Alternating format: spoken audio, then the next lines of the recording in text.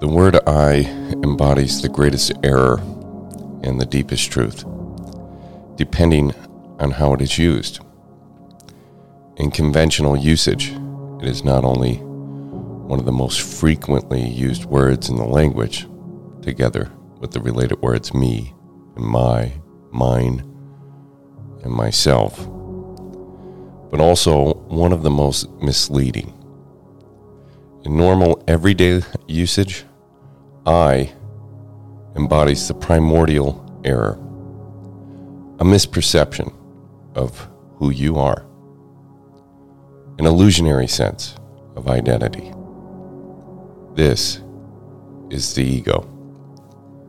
This illusionary sense of self is what Albert Einstein, who had deep insights not only into the reality of space and time, but also into human nature, referred to as an optical illusion of consciousness.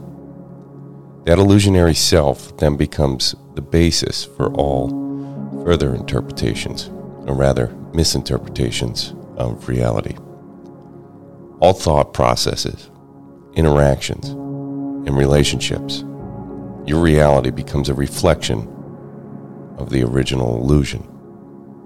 The good news is, if you can recognize the illusion as illusion, it dissolves. The recognition of illusion is also its ending. Its survival depends on you mistaking it for reality.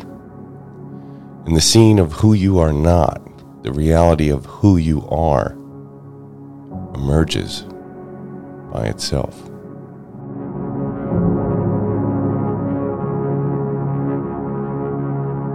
Thanks for starting your day with hammock readings, and we look forward to seeing you again tomorrow.